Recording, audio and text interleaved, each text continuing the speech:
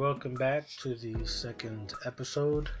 And just to recap, in the first one, we spoke about the fact that the W-4 is filled out wrong by about 80% of Americans, and so that causes you to be overtaxed on your paychecks every week or every 2 weeks or bi-monthly, because it's improperly filled out.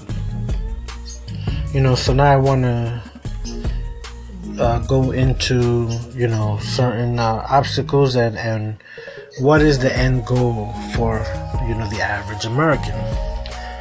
So the end goal is always to generate enough income and have the financial success where we can retire. We don't have to stop continue working, and when we retire we have enough capital, enough money to sustain us until we pass away, and then our children can inherit it.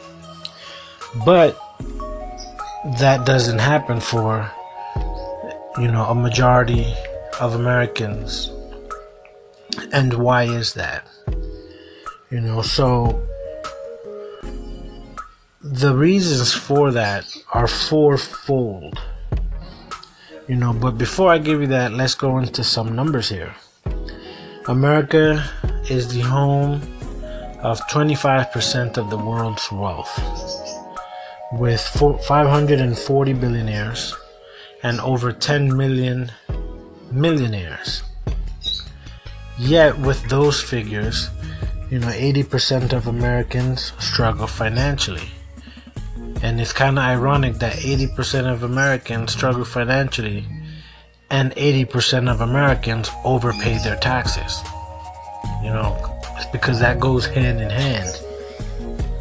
69% of Americans have less than $1,000 in their savings account. Why is that? Again, too much money being taken out of our paychecks. And only 4% of Americans are financially successful and can retire without any worries whatsoever. That's a pretty small number. So again, why is that?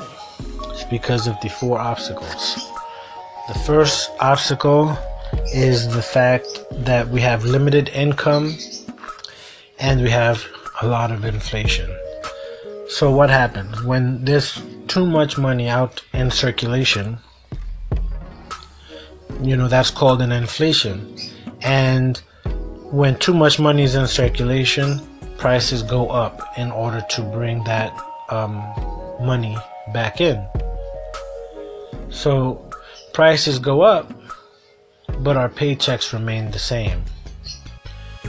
So there's an inflation going on, but our paycheck doesn't grow to match, said price increase or whatever, to ease things up on us.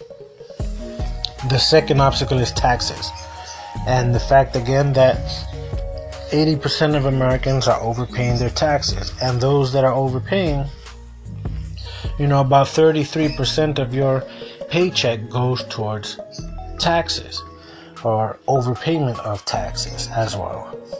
The third obstacle is debt.